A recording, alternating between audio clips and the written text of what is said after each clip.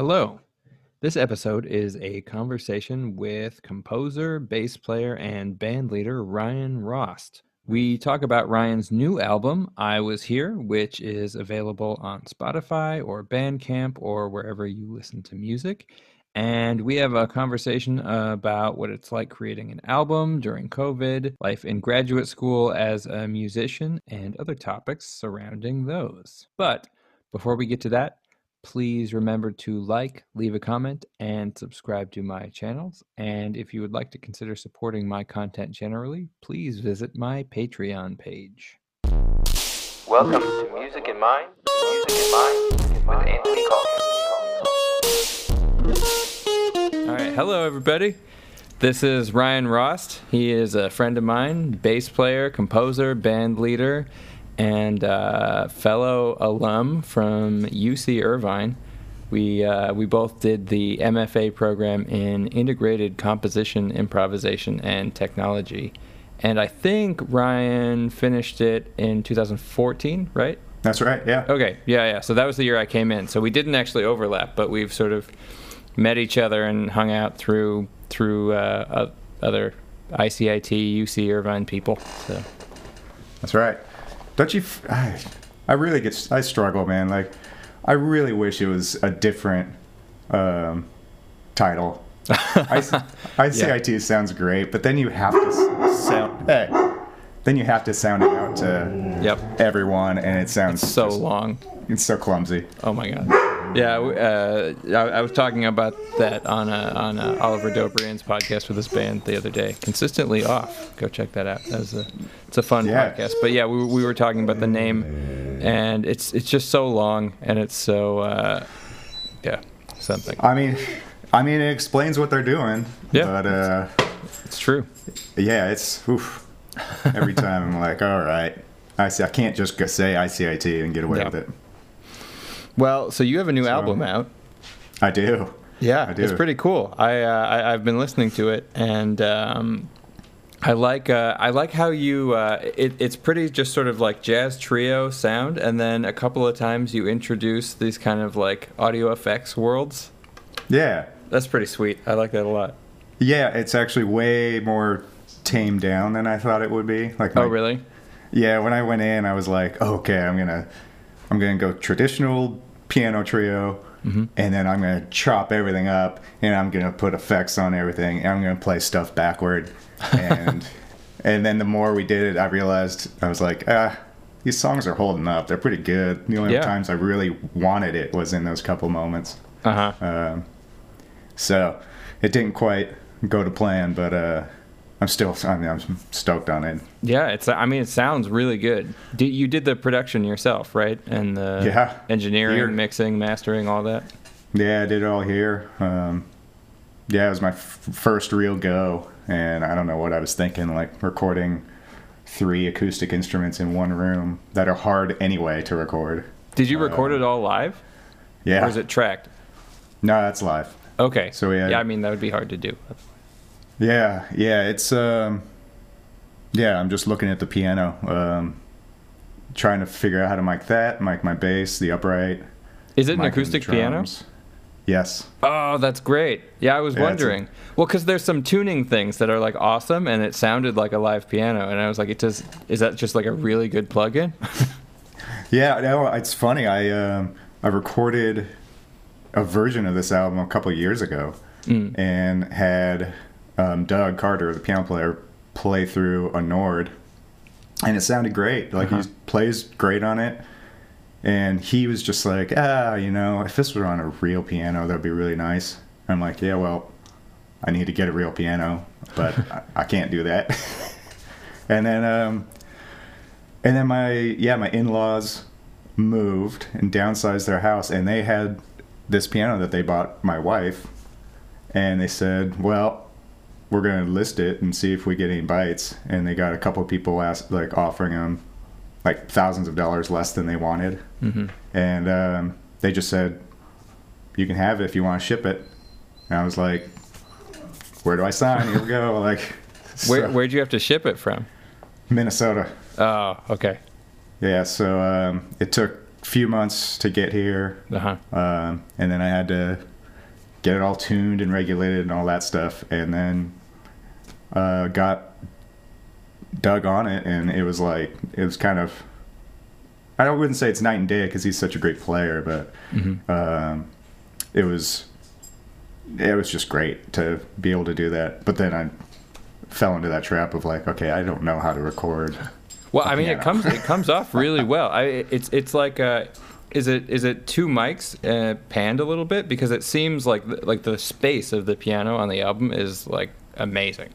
Oh wow, thanks. I'm trying to remember how I did it because I went through a bunch of experimenting. I think I ended up with the microphones doing one of these things. So not a total like XY, I think is what the pattern is. It's kind of more spread out. And so they overlap a little bit in the middle. And yeah, it was tricky. It was like, okay, that sounds good. Yeah. And then the drums I got mic'd up the day before, and then the bass I had worked on a little bit. So just sort of setting it all up the day before, and yeah, and then we hit record, and then we went. Nice. And then it was the rest of the time. It was just absolutely. Besides, like the playing went great, but the recording was totally Didn't have fraught to fire with. anyone? No, yeah, exactly. Yeah. But the recording was fraught with problems. Well, were you engineering it as well as playing? Yeah. That is such a headache. It's actually I did that the first go around like 2 years ago or a few years ago, and I was like, no, I have to have someone at least just hitting the button, right? So I had our friend Shiwei come over. Oh, okay. And cool. And he's great. He's got such a great vibe. He's like perfect to have in the studio as someone who's just a bystander, because he'll just hit the button and he'll stay quiet, and then after each take he'll kind of turn around and just go like, that was beautiful, that was the best thing. I was like, oh, that's great. I was expecting you to say that you turn it off and he was going to say something mean. No, like maybe we should do that one again. No, he was such a cheerleader. It was great. That's great. Well, cheers on the new album. Yes, thank you. Absolutely. Yeah. What are you drinking there? Got some black tea and Maker's Mark. I don't think I've ever tried that. I would imagine the hot drink with the whiskey would be weird, but no, it's great. I like it, but nice. I like anything with alcohol in it. Yeah. I mean, I'm an easy audience. It elevates any drink. Yeah, for sure. Yeah. Except milk. I was about to say milk. I was watching, what was I watching last night? An old episode of It's Always Sunny, and they were trying to advertise like milk with liquor in it. Oh my God. Yeah, my wife has a bottle of eggnog in the refrigerator, and it's just like, I can't do it. What about non-alcoholic eggnog? No, I don't. No, that's the thing. I don't like eggnog. Like I can drink the brandy, but eggnog is. I was wondering, are there other nogs? I don't know. I've never heard of a. Is there? What's the definition of nog? I have no idea. I don't really know what a nog is. Yeah. Yeah. Well, what could possibly replace an egg in a drink? Like, I don't know. You got me. I have no idea. That's a disgusting question. Like butter nog, milk nog. Ooh. Oh, you just made my stomach churn a little bit. Yeah, my heart froze up and my stomach churned.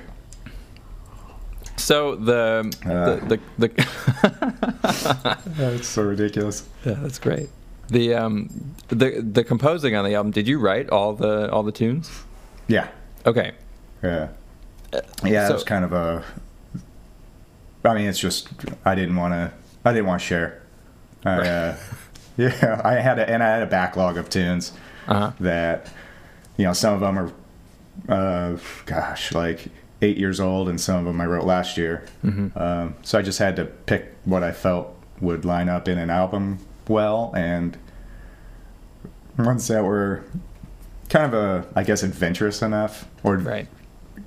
I mean, and some people would listen to this and just say, "Oh, yeah, that's pretty conservative writing," but I was stretching myself on a few tunes. Yeah.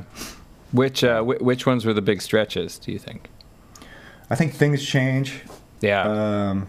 Because I love the way that one, the end of it goes crazy. It's like it's just some jazz tune, some jazz tune. It's nice. I don't know, like evocative. I like that it starts with the bass and keyboard are kind of like in unison, and then it like devolves into this craziness. It's amazing. Yeah, thanks. Yeah, I started out just wanting to write a kind of super slow funk tune.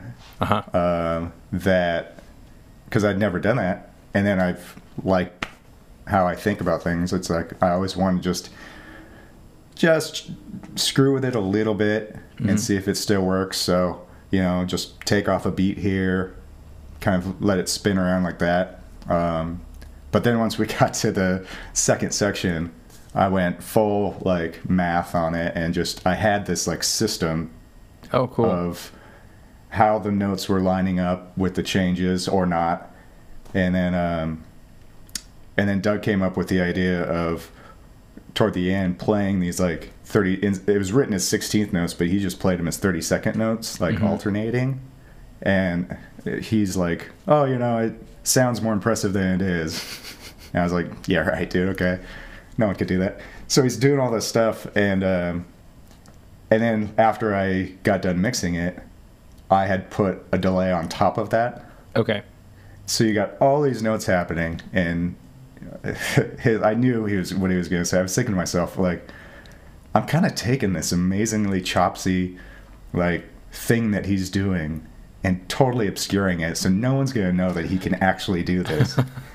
And his first comment when I sent it to him, he's like, "I love it. Just out of ego, it kind of drives me crazy that no one's going to know that I'm actually doing it." Right. Yeah. It makes it seem like a trick.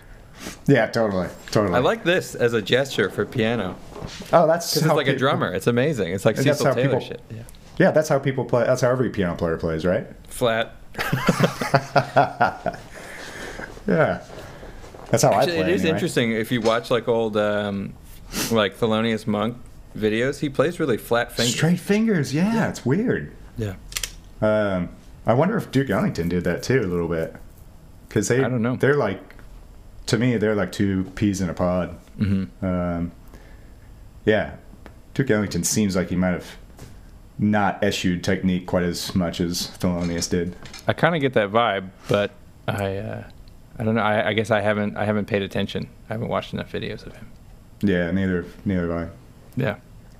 Well, that's cool. So is it the same band that you perform with regularly, the same trio? Yeah, that trio's been playing together basically at least once a week. Right. Pre-pandemic, for like 5 years. Right, because you guys had a residency at the Lighthouse, or Parker's Lighthouse, right? Yeah. Parker's, not to be confused with the other one in South Bay. Right, Hermosa, right? Yeah. Yeah. So, just like this dinner gig that I just sort of foisted my stuff on those poor diners. And, yeah, it's great. But I think you had "Running with the Devil" in your request list, right? That was I think I came once with Lizzie Erickson, and we're like looking through your list. That was pretty great. Yeah, it was a weird transition. Like the gig has been going forever for me, and so it was just a straight ahead jazz gig, and they changed management, and basically whenever management changes for a gig, it's usually the end of the gig. Right. And this guy came up and he said, "Hey, could you play 80s jazz?" And I was like, "What do you mean by that?" He's like, I wouldn't quite know what somebody meant either. I was like, "Oh God, is this smooth jazz?" And after talking to him, he's just like, he just wanted a bunch of 80s like rock tunes and pop stuff. And so I was like, I do that anyway, so now I just make a thing of it. Yeah. Well, last time I went, I feel like you guys were playing like Paul Simon and stuff. Totally, yeah. We stretched it out to like, we'll play a bunch of Steely Dan stuff and Paul Simon and some R&B stuff, and we kind of went from, okay, it's the 80s to 70s, 80s, 90s, kind of whatever we want to do. Right. Just not strictly jazz. But we blow over it, and it's that's a real challenge sometimes. It's fun. I think it's a cool idea to have a group of players sort of working in two different arenas. So there's sort of the more artistic side, like your album, and then the kind of more like, I don't know what the right word is, like sort of commercial playing, sort of grinding it out, but like always playing together and sort of always adding to it. But it's more, I don't know what the right word. All the words I'm thinking of are not complimentary, but I don't mean it to be not complimentary. Oh, I see what you're saying. Yeah, interesting music you play. Well, no, but like Film Speed, Oliver Dobrian's band, they would do like their normal thing, their like rock band thing, and then I think they also had a cover band gig that was regular too, that they did for some money. And so, but it's an interesting idea that a band can sort of exist together in different spaces like that. They probably help each other a lot. I think so, yeah. These guys, Peter Buck and Doug Carter, are like, when shut up, phone. When we first started this, I told the GM, I was like, look, I can do this. I'm happy to do it, but you just cut my list of piano players by like 80%, because finding someone who can play both jazz well and play pop music that doesn't sound like a wedding band, right, and stretch over and take chances, it's like I struggle with that, finding people who are like-minded, but these two guys are, and then building that like that trust over 5 years plays out in this album, because we've had conversations about where the music should go. Even though I wrote it, it's still like we have to navigate the recording session, and plenty of decisions came up that day where we were just talking about it, and like the decision to start the samba tune E for Effort with just piano and drums. That was just, Doug just mentioned it. He's like, what do you think about that? Yeah. And if you're going to play like that, absolutely. You're going to. So that's pretty good. I think that's the benefit. I think that's the benefit of having a band that works together and learns how to trust you, and listens and learns how to trust each other. Right. I mean, that's essential. It's so, you don't always get that. You don't always have that luxury. Right. I feel like it's a problem, and it's something I've had a problem with, and I feel like I'm sort of at the wrong age to start a band, because I feel like there's this thing where there's plenty of people who would play with me who are awesome if I pay them. Right. And they would do a great job, but it's completely different than developing a relationship with performers over a number of years, where everybody is sort of emotionally invested in the project. Yeah, I don't know how to really respond to that, because I've had this gig for so long. It's totally been like a blessing. Like, it's crazy. Right. Like, no one has. I think I've been there for, this year would have been like my 17th year. And at Parker's Lighthouse? At Parker's Lighthouse, wow. Yeah. And it's like, to have that consistency where I get to pay guys, and I get to do whatever we want. That's amazing. For the most part. It's like, it's otherwise, you're exactly right. You either write the music in such a way that it's clear enough, and you give the musicians enough freedom to where you can have maybe 3 or 4 rehearsals, and you have to pay them. Right. And then you pay them for the session, and then you get what you get, but you don't get, 5 years worth of gelling. Right. And even just the idea of starting a band always brings back like garage band in me in my 20s, you know. But I feel like that's when you have to do it, right? You have to be an idiot teenager who, like, you have to learn how to play your instruments together, and then Totally. you have to get through the hump of, like, not going to college. You have to make that decision that you're going to be losers for the rest of your life. That's the only choice. Right, and then just keep going. Yeah. And then you're Green Day or whatever.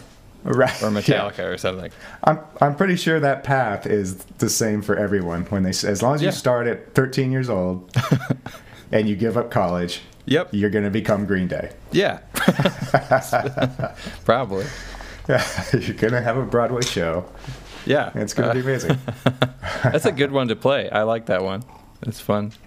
I bet. Do you have any, like, I'm sure you have some that you dread, but, you know, Fiddler I on the only Roof. played. Really? It's just so long. It's okay. I don't hate the music, but it's like a 3.5 hour show. So No one should be subjected to that. That's even ridiculous. like a 3-week run of that, by the end, you're just like, oh my god. Nah, yeah, that's painful for everybody. Yep. Yeah, I got reprimanded during a run of Fiddler on the Roof once. Like I almost For? got fired. Really? Yeah. What'd you do? Fall asleep? No, the conductor was like giving me nothing the whole time, barely even looking at me. And then like 2 weeks in, he was like, I need to talk to you. He was like, you're not like gelling with the rest of the ensemble. Wow.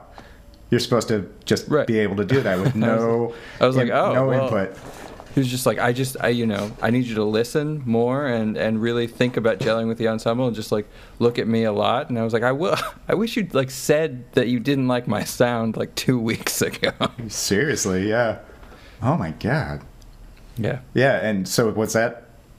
I don't know how do you get that in a pit? Like that's like if you're not gelling with the band, doesn't that mean the mix isn't right? Yeah, I mean basically it was like I was playing too loud.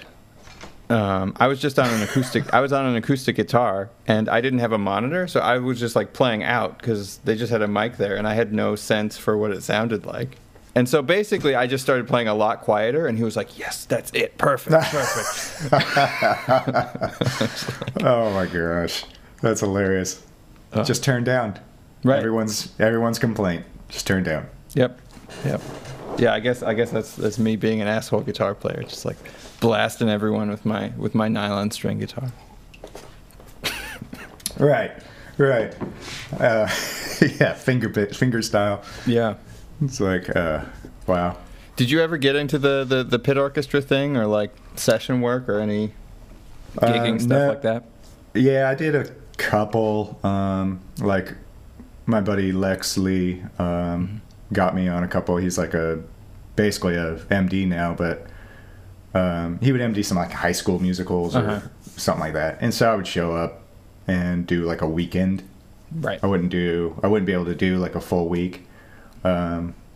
And yeah, it was interesting. Did you like it? Well, the high school one was such a mess. Yeah. You know? Yeah, they always are. I did a community one in Laguna Beach, and yeah, it was. I think it was fun. I was really intimidated. It's fun. Okay. I was intimidated, man. Like, because everyone was like in the scene. Everyone knew they were way better readers than I was, and I was basically going in with just a couple rehearsals. And at one point, there were 2 shows, and in between the matinee and the evening show, I split to my buddy's house, which was like 3 miles away, and then came back. And when I left his house, the traffic had backed up. Oh fuck! In the one road that goes into Laguna Beach. Yeah, Laguna is such a nightmare for that. It's insane. And so I was like, okay.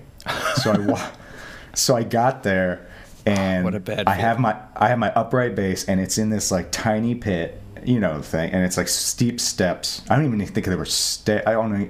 It in between like a ladder and and concrete steps, and it was super tight. And I basically had to wait. I think I was 2 songs late or 1 song late. And so, no! Like curtain closes, I creak in and I got my bass and I just almost dive into the pit. What a bad feeling, man! It was awful. Of course, they let me finish out the weekend. Then I never got called again. You know? Of course, that is a nightmare. It's brutal. I have like dreams. I have like stress nightmares about stuff like that all the time. Yeah, I am not like that generally. Yeah, like I freak out. I'm always an hour early. I'm always like prepared. I just was not prepared for that situation. So yeah, but the music was okay. It felt like I think it was Lion King. Oh, cool. And I feel like they invested way more money in the scenery and the costume and the set design than in the music and preparing. Yeah, that sounds right. So, yeah, and then my other one, I subbed for a bass player for the Danny Kaye story in Hollywood on a, like, this must have been 10 years ago. It was over the weekend. It was like 4 shows over a weekend in over New Year's Eve. And he's like, yeah, just come down, check it out. And it's like, okay. So I listened to him play it, and I was like, I guess, let me check out the music. And there were moments that were just so hard. And this dude can read anything, and I'm sitting there going, oh, boy. And he's just like, oh, this is cool, man. You'll be fine. I hate that when, like, you have a very different level of need and urgency in terms of, like, needing the music, and the person... Oh, totally. I had this problem. Do you know Jeff Askew, the guitar player? No. Okay. No. He's really good. He teaches at Biola, I think. Okay. But a really good guitar player. And he called me to sub for him at Cal State Fullerton on this show called The Wild Party, which is like the hardest guitar book ever. It's just really? all notated. It's all crazy keys. It's all crazy rhythms. And it's like lead, rock, like distorted, waily, the whole way through pretty much. So either that or really intense like bebop jazz. So it's like, oh my God. So you brought your nylon string guitar? Yeah, right. No, but he needed the book, and he didn't have a PDF of it or anything. And he was like, it'll be fine. And I sat in. I was like, okay, I need to audit. I need to listen.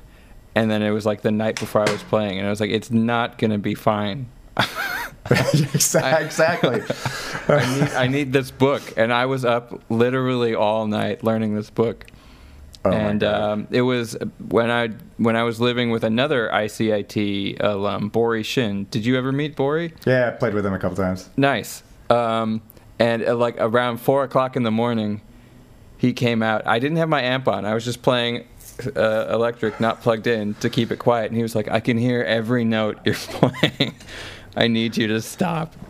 Oh my God. Like, I need to learn. You're cramming. Yeah, exactly. How'd it turn out? It turned out pretty well. There were a few like bad flubs. Also, the MD has perfect pitch. Ugh. And so it would be like chords written over the top, but it would have all these specific voicings with like inner part voice leading for the guitar, for the bebop stuff.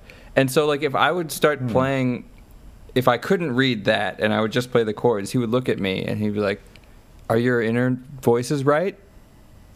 Come on. Come on. That's just mean. Yeah. That's just mean. You're making me feel really good. Yeah, thanks.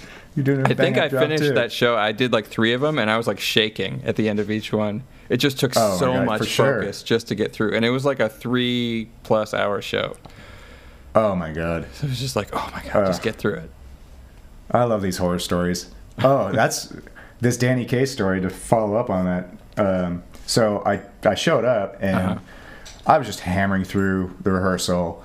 I kind of glossed over a couple, of the really effed up parts. And The MD was just like covering as much as he could. He was kind of stressed out and just sort of didn't look like he was having any fun. And so we get through the first night, which was New Year's Eve, I think, the 30th. And I'm like, all right, I'm taking this music home. I'm going to keep working on it. Yep. I come back, and the MD had quit. And so they had a new MD that just sort of came in. What the hell? None of the cues. Oh, no. And the next thing I knew, I'm helping him out on his cues on this show that I just played like twice. That's probably a good way to learn it. Probably, but Did it I mean, give it was you more confidence? totally like it didn't matter if I messed that like insane lineup. You're like, no, that's what it is. Yeah, exactly. Nailed it. But yeah, I'm suddenly giving him cues, and I'm like, what just happened? It was an epic disaster. It was amazing. It was one of those, That's crazy. yeah, he quit in the middle of like in between shows, in between days. It was the weirdest thing. Fuck you guys. I'm out of here. Yeah, I'm out. Peace. Damn. Yeah. I was on a run of Fiddler on the Roof where the MD got fired midway through the run. Oh God. But that was definitely for the best. Oh really? I mean, was there must have been someone who could cover like a second keyboard or something like that who could cover it? No, they brought in a whole other person, but it was pretty weird because like Whoa. we all knew him as another MD in the area, and we were like playing, and we saw him in the back of the theater like taking notes, and we're like, what is he doing here? I see. It was pretty that's awkward. for the best then. Yeah, I mean, Yeah, it was definitely the right decision, but Yeah, that's crazy. Why is it that, like, well, for me, I've only had disastrous bad experiences because I haven't played in a bunch of pits, right. and so I'm probably the problem. But, but I know that it seems like the disasters are always so much. They're so absurd that, like, it's not like just like a train wreck on a tune at a jam session. It's like it seems like there's so much more at stake than if you're just playing a jazz gig and you just don't know the tune and you just screw it all up. Yeah, because it's over in 5 minutes. Right. And there aren't actors and sound people. Like, yeah. It's not like this whole chain thing where if one thing goes wrong, the entire thing collapses on itself. You can just have a shitty 5 minutes and then like get back on. Right. Well, and then everyone judges you for the rest of your life based on that one crappy performance. Yeah. Have you ever had to fire anybody? I have. Oof. Yeah, that's brutal. In fact, I've fired people that are like Southern California mainstays, older guys that are like, teaching at prestigious colleges that came down just to play jazz, and they forgot their shoes and socks, and so they're walking in with like sandals and no, like a suit but no socks, and that's weird. And it's just like immediately the uptight manager would come up to me and be like, "What's going on?" What's going on? And I'm like, "Yep, I don't know. Like, I'm not this guy's mom." Yeah, so I've had to like that, and I've never fired anybody. I never fire anybody on the spot. That's just lame. Right. No one's done anything that crazy, but it's just like most of the time you can get away with not calling them. But sometimes you just have to say, look, I know I have you on this date. I got to go with someone else. And it's like, explain it to them. And yeah, it sucks. It sucks. My wife has to do that crap all the time. She's like, oh, really? She has a real job, yeah. And, firing people, though? Oh, yeah.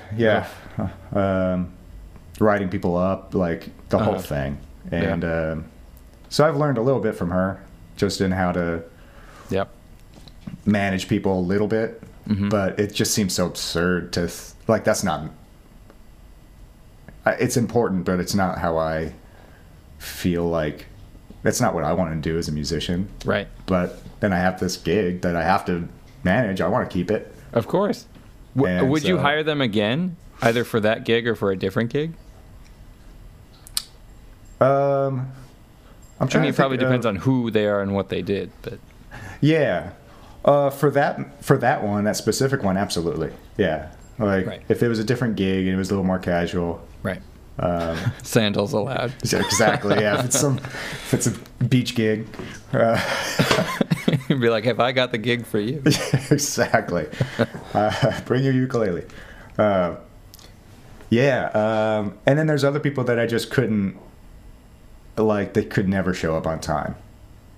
And it's like, well, okay, this gig ain't for you, but if I get a gig that's loose, like you play so great that I want to play with you, so if it's looser, sure, why not?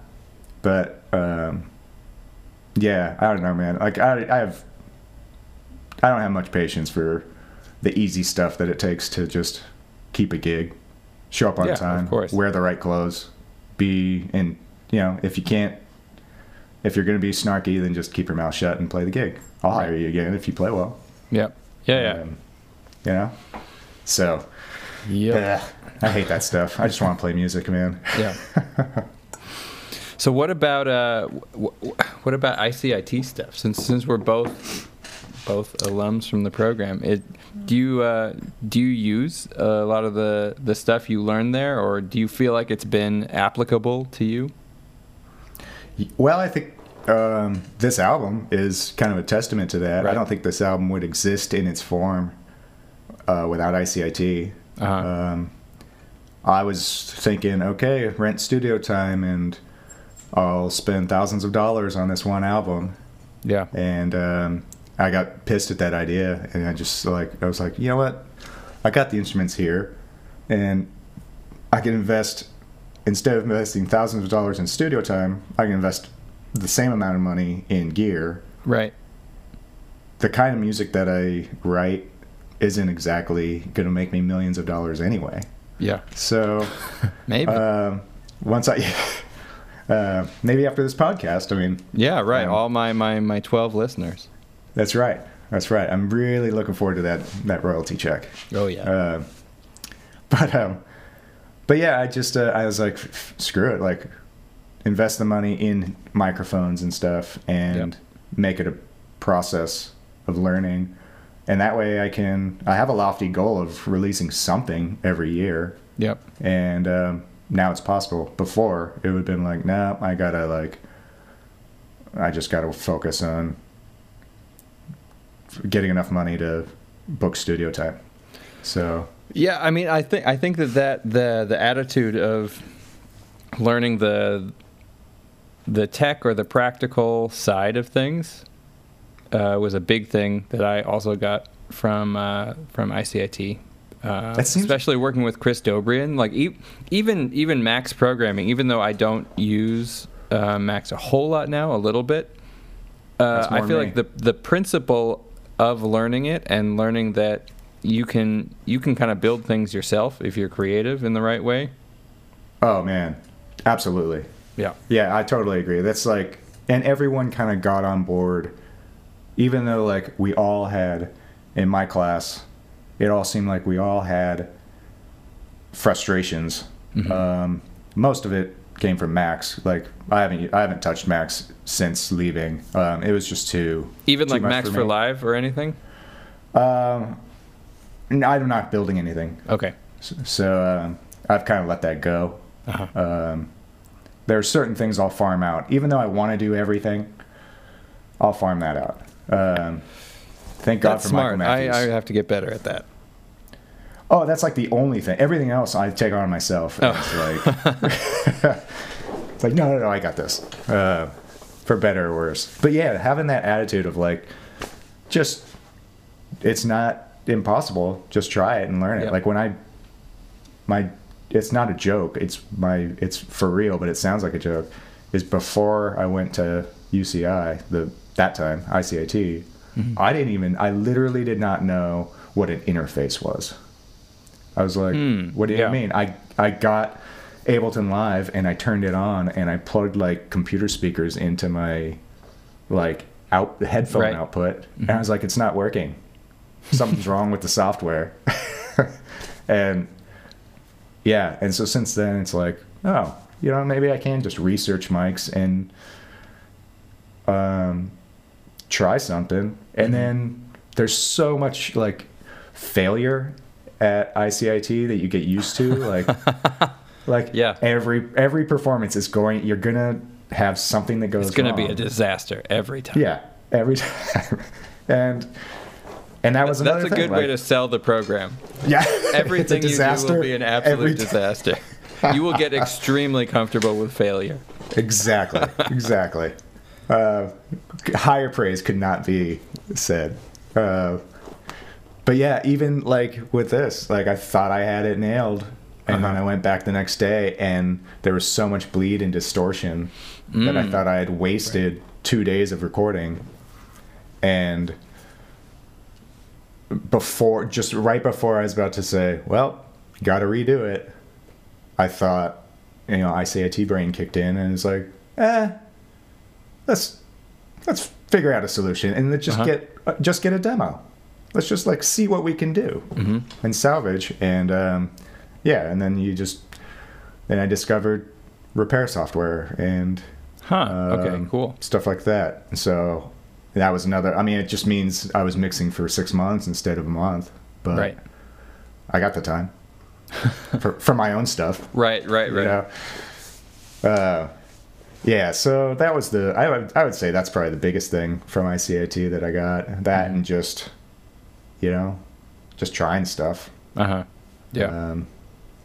Yeah. What about you? Like playing wise or writing wise, has like you're far more adventurous than I am sometimes, I think. Sometimes. In your writing. The stuff that I've heard. It's always had that sort of I just like dissonance. I feel like that's what it is. I like things that sound bad. nice. Oh, Like that's so great. Like if That's so somebody else Dobrian. would enjoy it, I probably won't. That's so Chris Dobrian. Is it? He's like, yeah, it's his one big statement and big takeaway. One, he just throws these things off, and he just said, "I just don't think music has to sound good." Yeah. And I was like, I think I might agree with that, but I never thought it specifically thought of it that way. It's great that he just says it. Yeah. Oh Yeah. yeah. One thing that he said that stuck with me, and I don't know if you encounter this, like people, especially people who aren't musicians, who like to talk about what would the world be without music, and like really romanticize it. And stuff. Yeah. And I always find that kind of irritating. And what did Chris say? He said something like, well, then it would just be a world without music, and nobody would care because nobody had any music. Right. That's like everything that we don't have, we don't care that we don't have. exactly. Yeah, we only want peace because we know how it feels to be peaceful. Right. Yeah. Oh man, that sounds like him. That sounds like him as long as he like sits there and just stares at you for like 30 seconds, and then right when you're about to break the silence, he goes, "Well, you know what it would be," and then have the perfect response. Yeah. Yeah, he's great. Was he your chair, your thesis chair? No, Nicole Mitchell was. Oh, okay, cool. Yeah, and that was weird. I was in a weird spot like when I went through that program. I had just had my son was a year old when I got admitted. That's young. Yeah. And I just it was difficult for me to engage with any of the faculty outside of just in class. It was trippy. And so with Nicole, I feel like I didn't get as much from her as I could have because of my own limitations of time and concentration and stuff. I mean, I feel like it makes sense that she was your chair, though. I feel like with the work you do, I would imagine she would have had a lot of like helpful things to say about it. Yeah, definitely more organic stuff. Right. Things like, like you need to develop this. Like think about a bridge to this tune or something like that. Or take this idea and stretch it further. So it wasn't as sort of I don't know how to say it, but people who've had like Michael Desson and Chris Dobrian as chairs are kind of up against. It sounded like they were up against it a little bit more, just sort of like not higher expectations, just maybe they had more technical challenges or something, but they just maybe more need to justify their work or something like that. That could be because although I got that too. Chris was not my chair, but he was in my defense, and he just that's a big one I had with him too. Yeah, he basically was like, I can't just give you a degree. Like you're gonna have to like that's rough. You're gonna have to write a paper or something. And I was like, damn. Oh god, yeah, it was brutal. I didn't know. I didn't even know what a defense was. I should have asked. I should have said, hey, what should I expect for my defense? Wait a minute, you went in and you had no idea what it was going to be. No idea. I was just like, great. Yeah. I mean, that's I just amazing. went in. I was like, that's pretty funny. We're going to talk about my music. Okay. Yeah. Well, you were there, so you tell me about my music. I mean, honestly, I had a weirdly similar experience. I had an idea of what to expect about what the defense was going to be, but like 2 hours before it, Chris walked by me and he was like, "Do you have all your prepared statements for the defense ready?" And I was like, "What? Prepared statements?" Was he your chair? Yeah. Okay. Yeah, it was Chris and Nicole, and then Professor Ray from dance department. But okay. Anyway, but yeah. Like I had no idea that I was supposed to prepare statements. Yeah. But then I don't think I said those statements. I think it just started with them asking me questions. So maybe it was his way of like just making sure I was prepared or something. Oh my god, I wish I had that. I had like I wrote like in the next 2 hours like scrambling, like writing like pages of notes for like. Oh, that would have been so. That would have been so helpful for me just to like get some ideas. I just sat down and was like, "Hey guys." The other professor was an English literature professor from across the way, and he basically sat down for like 15 minutes or so, and he was just like, "Yeah, I really liked it." Oh. And then sat there, and he's like, "You guys mind if I split?" And they're like, "That's pretty okay." Funny. It's like, you got my signature. You're good. Yeah, exactly. And then it was just me and Nicole and Chris, and it's just like, oh god, this is not going well. I've not prepared. I don't know how to speak to my music. Damn. No, I don't think so. I'm terrible at talking about my music, and it's. I remember Chris just like I wrote a piece for solo harp and electronics, and I remember distinctly he just said he asked, "What's the?"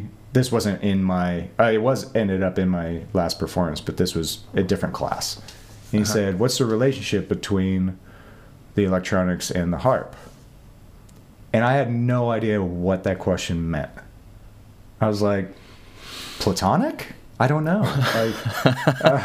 Platonic. I don't know what you mean. Yeah, what's their relationship status? We need to get this on Facebook. Exactly. Complicated. Yeah. Yeah, I just and then our buddy Hassan was like, "Oh, well, it's like it was."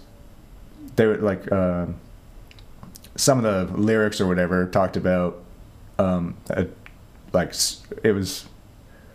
I think the title was "Lunar Heart Surgery," and he said, "Oh, it's about Grandpa, and then you're in space." Right. And I was like, "Well, yeah." But well, yeah, duh.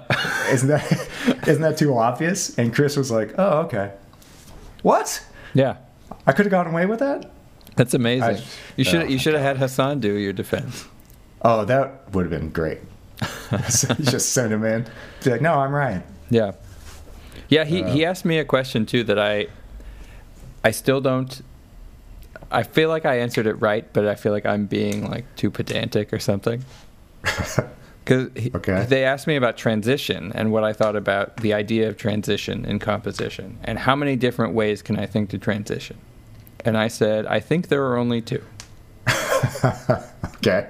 And that's all I can think of, and I'm pretty sure that's all that's possible. Oh God! I Either it's a sharp cut or some kind of fade. Oh my God! And that's it. That's and perfect. Every kind of transition is some version of one of those two things. That is so perfect. That's such a flawless answer. So general, that you cannot possibly argue that. But Chris was like, I think you need to think a lot more about transition. And like, it still plagues me. I'm like, what else? Like you can think like, you can overlap them. You can have some things that do a sharp cut and some things that cross. Yeah, no, that's boiling it down to the essence, man. I think that's perfect. You could like insert blank space. You could have a thing and then blank space and a thing, but that's just two still sharp a cut. Cuts. Yep, yep, absolutely. Yeah, even if you talk about like changing, like changing keys. Right. You can go direct modulation. Now we're in this key. Right. Or you can 2/5 your way into it. Exactly. And that's a transition. Right. Yeah. So I'm right. Damn it. You are. Absolutely. Oh man, Yeah. Screw you, Chris Dobrin. No. He's writing an application letters of reference for. Screw you for making us think. Yeah. Right. No. Yeah. Well, that's cool. So what about the composition process for your new album? Yeah, it's basically, like I said, there were some old tunes and new tunes, and it's definitely songs. Right. Everything except, everything needed a lot of space to solo over and explore that way. So let's see. I reworked a tune that I'd started years ago. It was probably 5 or 6 years ago. That started as just like, I'm gonna write a tune in 13, and this was Detour, and I just wrote this like AABA tune, and when I listened back, I was like, I really like that, but it seems boring now, or too simple. So I stretched out and ended up writing this whole like bridge that took like the groove that I wanted to lead into the last A section. I just took that and sort of I wanted to build into that by taking pieces of it out and stretching it out. So I was going to ask you about that, about like groove versus the stretched rhythm. So the way you're describing it is how I was hearing it. Oh, it's amazing! Wow. Yeah. I have a note about that in particular. Wow. Yeah. Oh my God. Yeah. So that's really cool. So how did you stretch it? Because like I wasn't able to follow the rhythm of the stretching. Yeah. Again, this is the problem with me. Once I'm done writing the tune, I let it all go, and that's the tune. But I'll go back to it. So if the rhythm that like is in 13 that happens, I think what I did was I had this 8th note rhythm that I just wrote in the piano part that was going to cover over everything, and then me and Peter were going to make these hits. But I think what I did was I just I attacked it from two sides. So the piano has no hits the first loop, and then the second loop, it hits the first hit, and then 8th notes, and then 2 hits and 8th notes, and it starts filling in that rhythm. Oh, okay, cool. That way. And then Peter and I are filling in the rhythm from the backside. So we would I had this real basic thing just to keep the pulse, and then we would hit the last hit on the end of the 2 bars, and then the next cycle hit the last 2 and build it that way. So it takes it's only like a couple bars long or 4 bars long, but it takes a while to get there for everyone to cross over and fill the whole thing in. And then once it's filled in, then we're all hitting the same thing at the same time. That is awesome. I wasn't sure if it's going to work. It's super. I mean, it's definitely nerdy. But that's good. I mean, I actually feel like there's a good balance of that sort of composed feel with sort of like the fun, grooviness, thoughtfulness. How do you pronounce it? It's a middle one. It's a long one. Sakafet? I'm gonna wait. Yeah, no, pretty close. Sakafet. Yeah. Okay. Yeah. What is that? Yeah, my wife and I took our honeymoon in St. Lucia, and whenever we were in this like, it doesn't matter. Anyway, we're in this like resort or whatever, and we would get hitched a ride, cab, van, whatever, and everywhere was like people were like Sakafet, Sakafet, Sakafet. Oh. And I was like, what is that word? And finally, I just asked one of the drivers. It was driving me nuts. I was like, hey man, what's Sakafet mean? And he's like, it basically means like, hey, what's up? Huh. And I was like, I'm going to write a tune called Sakafet. Cool. And yeah. So I went home and just wrote it's basically just a minor blues with a little. Right. But it's just like such a fun little groove. And oh, man. You're just going on the, it starts with a bass solo, right? It does. Another last minute decision in the studio. I just, we'd never done it that way, and I just thought, I'll try it this way. I like that. I like that mode of recording. I feel like the classical guitar player Andres Segovia would never let anybody do a second take, even if he made mistakes. He was just whatever he played. Whoa. Yeah, that's definitely not me. But I do want to limit the time you spend on it. You know, like. Well, I feel like with a jazz geared album, that's sort of embedded in what you're doing, because it's not going to be the same every time anyway. You're not necessarily looking for something very specific. Totally. I guess the most specific I got was Detour and some of the parts on Falling Into Place, because I wrote all those parts. But, you know, most of the time they're going to play something better anyway. Right. But yeah, like even Doug said, I think I agree with this. He said once, the people that he really admires are the people who like really nail it like 80% of the time. And then the rest, they're like going for something that they kind of miss because they're really just shooting for something. And yeah, I'm totally, for sure. Totally with them. Yeah. Yep. I like that. I like players that suck sometimes. Totally. Do you know? It's just, like Mark Rebo or the guitar player or anything like that? No. Mark Rebo? He played with Tom Waits a lot, but he's also got like this like free improv stuff that he does. Oh, I get it. He gets really out, but like a lot of really high technique jazz and classical guitar players say that he sucks, and he kind of does. But I love that about him, because he gets to these spaces that they never get to. Yeah. But his technique isn't great. But so what? Yeah, isn't it? Who's a guitar player from Primus? Oh yeah, what's his name? I love. He is maybe one of my favorite guitar players of all time. He's like I love his playing. Yeah, I feel like that's like exactly what you're talking about. Where he doesn't really. It doesn't. I don't even know if he knows what he's doing, but his stuff sounds so rad. Exactly. It's amazing. Yeah, God, well, I forgot his name. Larry? Is that Larry something? Sounds right. Yeah. Lalonde? Something? I don't know.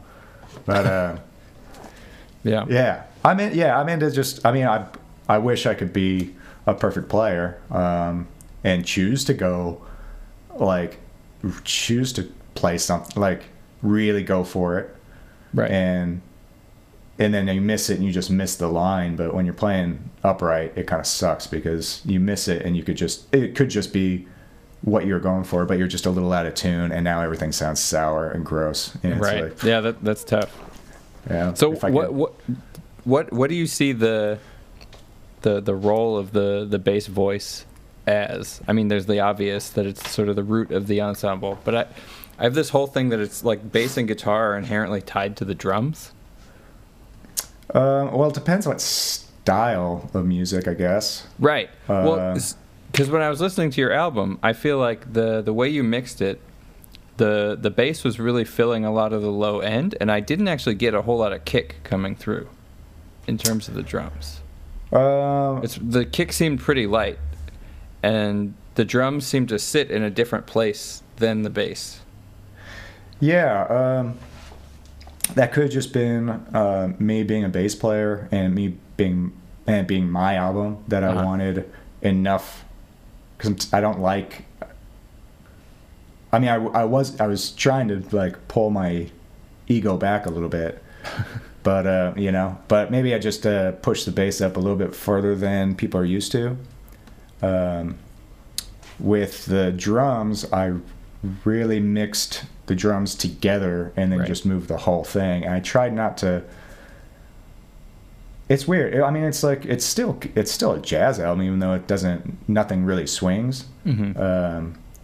So I think Peter was still playing a little lighter than he could have, and I. Yeah, I mean, that's not really answering your question to where the bass sits. I'm torn because I know what the real role of a bass is, but as a jazz bass player, you're spending all these hours learning horn lines and trying to outline changes. And like on your album, you play the lead along with the piano a lot. Yeah, I try to. I think there could be an in-between. I don't like losing the bass as its fundamental role.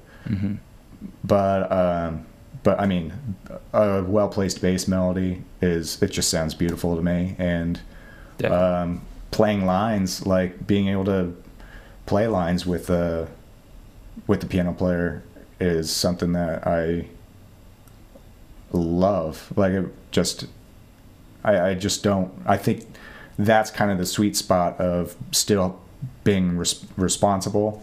Yep. And not shirking your duties. Exactly. And still like being able to play a melody. And I'm kind of a melody geek, so I mean, a lot of bass players are way better players than most people are aware of. I think the way a lot of bass players practice. You think so? I mean, maybe not. Bass players have been probably the most commonly fired musicians on gigs I've been on also. God, how do you get fired as a bass player? Overplaying, I guess. It depends. Like, overplaying has got to be it, doesn't it? I mean, I was on one where he hadn't learned the book, and it was like In the Heights, so it's like kind of a salsa musical. Oh, okay. Salsa and hip hop, and he said he was some great salsa bass player, but he couldn't play it. Oh, well, that's and just it was not doing your homework. So he couldn't play the part that was written, and then he also couldn't follow the changes like in a pinch. Oh, wow. So he sounded fine when he was just noodling on his own. Right. That doesn't sound very professional to me. No, he was very mad when he was fired, and he sent out a nasty email tearing each other musician in the pit down. Jeez. Oh God. Okay. Yeah. It's like, wow, that was a mistake. Shouldn't have done that. Yeah, for sure. I just mean that the way that I think about bass is you play it melodically in terms of one note at a time usually. Right. But at the same time, its role is sort of intrinsically harmonic. So you're sort of existing simultaneously in both worlds. Yeah, I've realized, I get myself into trouble sometimes where on a jazz gig, you're supposed to, if it's a swing gig or something, you're supposed to walk and outline all the changes and you're basically responsible for all the harmony. Right. And then you're trying to be melodic too, so you're playing notes that aren't in the chord. So you're kind of doing it all while keeping a groove in time. And then if I take that mentality and I take it to a rock gig, it ain't gonna work. I'm just I'm being a douche. So so the more this last several months I've really kind of been taking piano lessons and really trying to I've always noodled, but I really want to get better at it. And the more I try to play tunes, the more I'm like, where is my bass player just playing these roots so I can play these rootless voicings? Yep. And it's really been kind of eye-opening where... Oh, and then on the flip side, when I get to a rock gig, I'm like, why are you playing a G chord with the root in it? Play a G chord without the root. Let me handle it, and like move a voice up. Yeah. And no one does that because it's probably just hit the power chord, man. Yeah, exactly. We're all on G. It's okay. We're all stable. It's safe. That's right. Yeah. Yeah, so it's a balance for me of just trying to like figure out, okay, what's appropriate, and I'm still figuring it out. I'll be figuring it out till forever. That's the fun of it. Yep, that's true. Until people get too serious and they fire you. Yeah, I mean, what we do for a living is called playing. So exactly. Yeah. Exactly. Same thing kids do. All right. Do you want to play something? Sure. Sure. Finish this out. Yeah, this is going to be interesting. All right. Yeah. So we can go as out or not as you want. I've done these pretty like in, or I've done like I did one with Michelle Cheng, also an ICIT alum. Yeah. And that one was just like totally just like noises and scratches. Well, it's hard over Zoom to be super in. That's kind of why I was thinking we should. Yeah, that's good. Because it's so weird. It's I don't know what the delay is, but I know it's pretty substantial. But I'm just curious to see like what happens when we just try. Yeah, cool. All right, so we both have melodic / harmonic instruments. So there we go. Yes, we do. Hey, good key.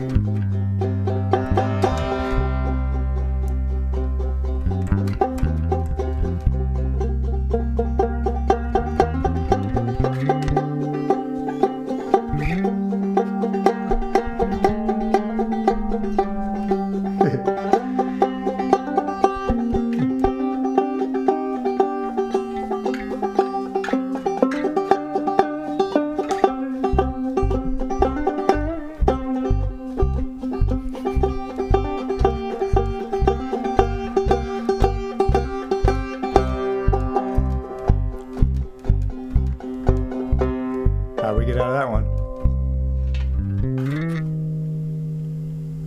Silly. Yeah. That's just plain silly, but I liked it. Yeah. Cool. Do you have that bass part recorded? Hope so. Okay. Yeah, because I think with Zoom it doesn't like it wasn't all coming through for me, so I was only hearing some of what you were playing. That's hilarious. I was hearing everything you were playing. Oh, really? I'm still recording. Okay, good. Yeah, it looks like it all came that's through. fine. That's fine. It'll come through. Always the Zoom thing. I feel like it doesn't let you hear both people at once or something. Yeah, I wonder. Isn't there like not that thing that, not Jack Trip, but there's like a more like consumer friendly version of that, isn't there? There's a few. There's like Jamulus, and then there's the Audio Movers plugin. There's a few of them. Yeah, I'm curious about that. I mean, I think we're gonna need it. Yep. Probably more than we think. Yeah, I agree, and I think there's also a need for it to be pretty easy to use. Oh, totally. Our jack trip is a nightmare. Yeah, I read like how you're supposed to set it up. I was like, nope. Yep. Nah, not for me. I'm not going into ports. I'm not, Not oh man, I was experimenting with Ko Umezaki, another UCI professor, and Jordan Watson, another UCI alum. We were experimenting with it for a while. It's just, you can make it work. It's just such a hassle to make it work. Yeah. Yeah. Well, here's hoping that we can figure something out. Yeah. Cool. Right. So what do you got coming up? Anything? You have your new album out? Yep, new album's out. No, next thing is I've kind of moved on, started working on the next one. All right, so sweet. Hopefully, like I said, my goal is something a year. That's great. And I hope so. I mean, that would basically, as soon as I release another album, all the studio gear has paid for itself. Oh, wow, yeah. I mean, in terms of use. Not in terms of actually bringing the money back. Right. You're not getting all that sweet Spotify money. No, yeah, exactly. Yeah, I'm still waiting for that check. Oh. Cool. So, yeah. So where can people find your stuff? Your new album's on Spotify. I think it's on Bandcamp also. Yeah, I put it up on Bandcamp. It's on my website, ryanrost.com. Cool. And yeah, and I assume everywhere else. I think I checked Apple Music and Pandora. So it's supposed to be on all the platforms. Cool. Says CD Baby. Yeah. All right. Well, yeah. Check it out, everybody. Thanks, Ryan, for coming on. Yeah, thank you, man. This was fun. Yeah. Cool. All right. Bye. All right. Thanks for watching. Remember to check out Ryan's new album, I Was Here, which is available wherever music is streamed, Spotify, Bandcamp, etc. Please remember to leave a comment, and subscribe to my channels. And if you would like to consider supporting my content generally, please visit my Patreon page. Thanks. Bye.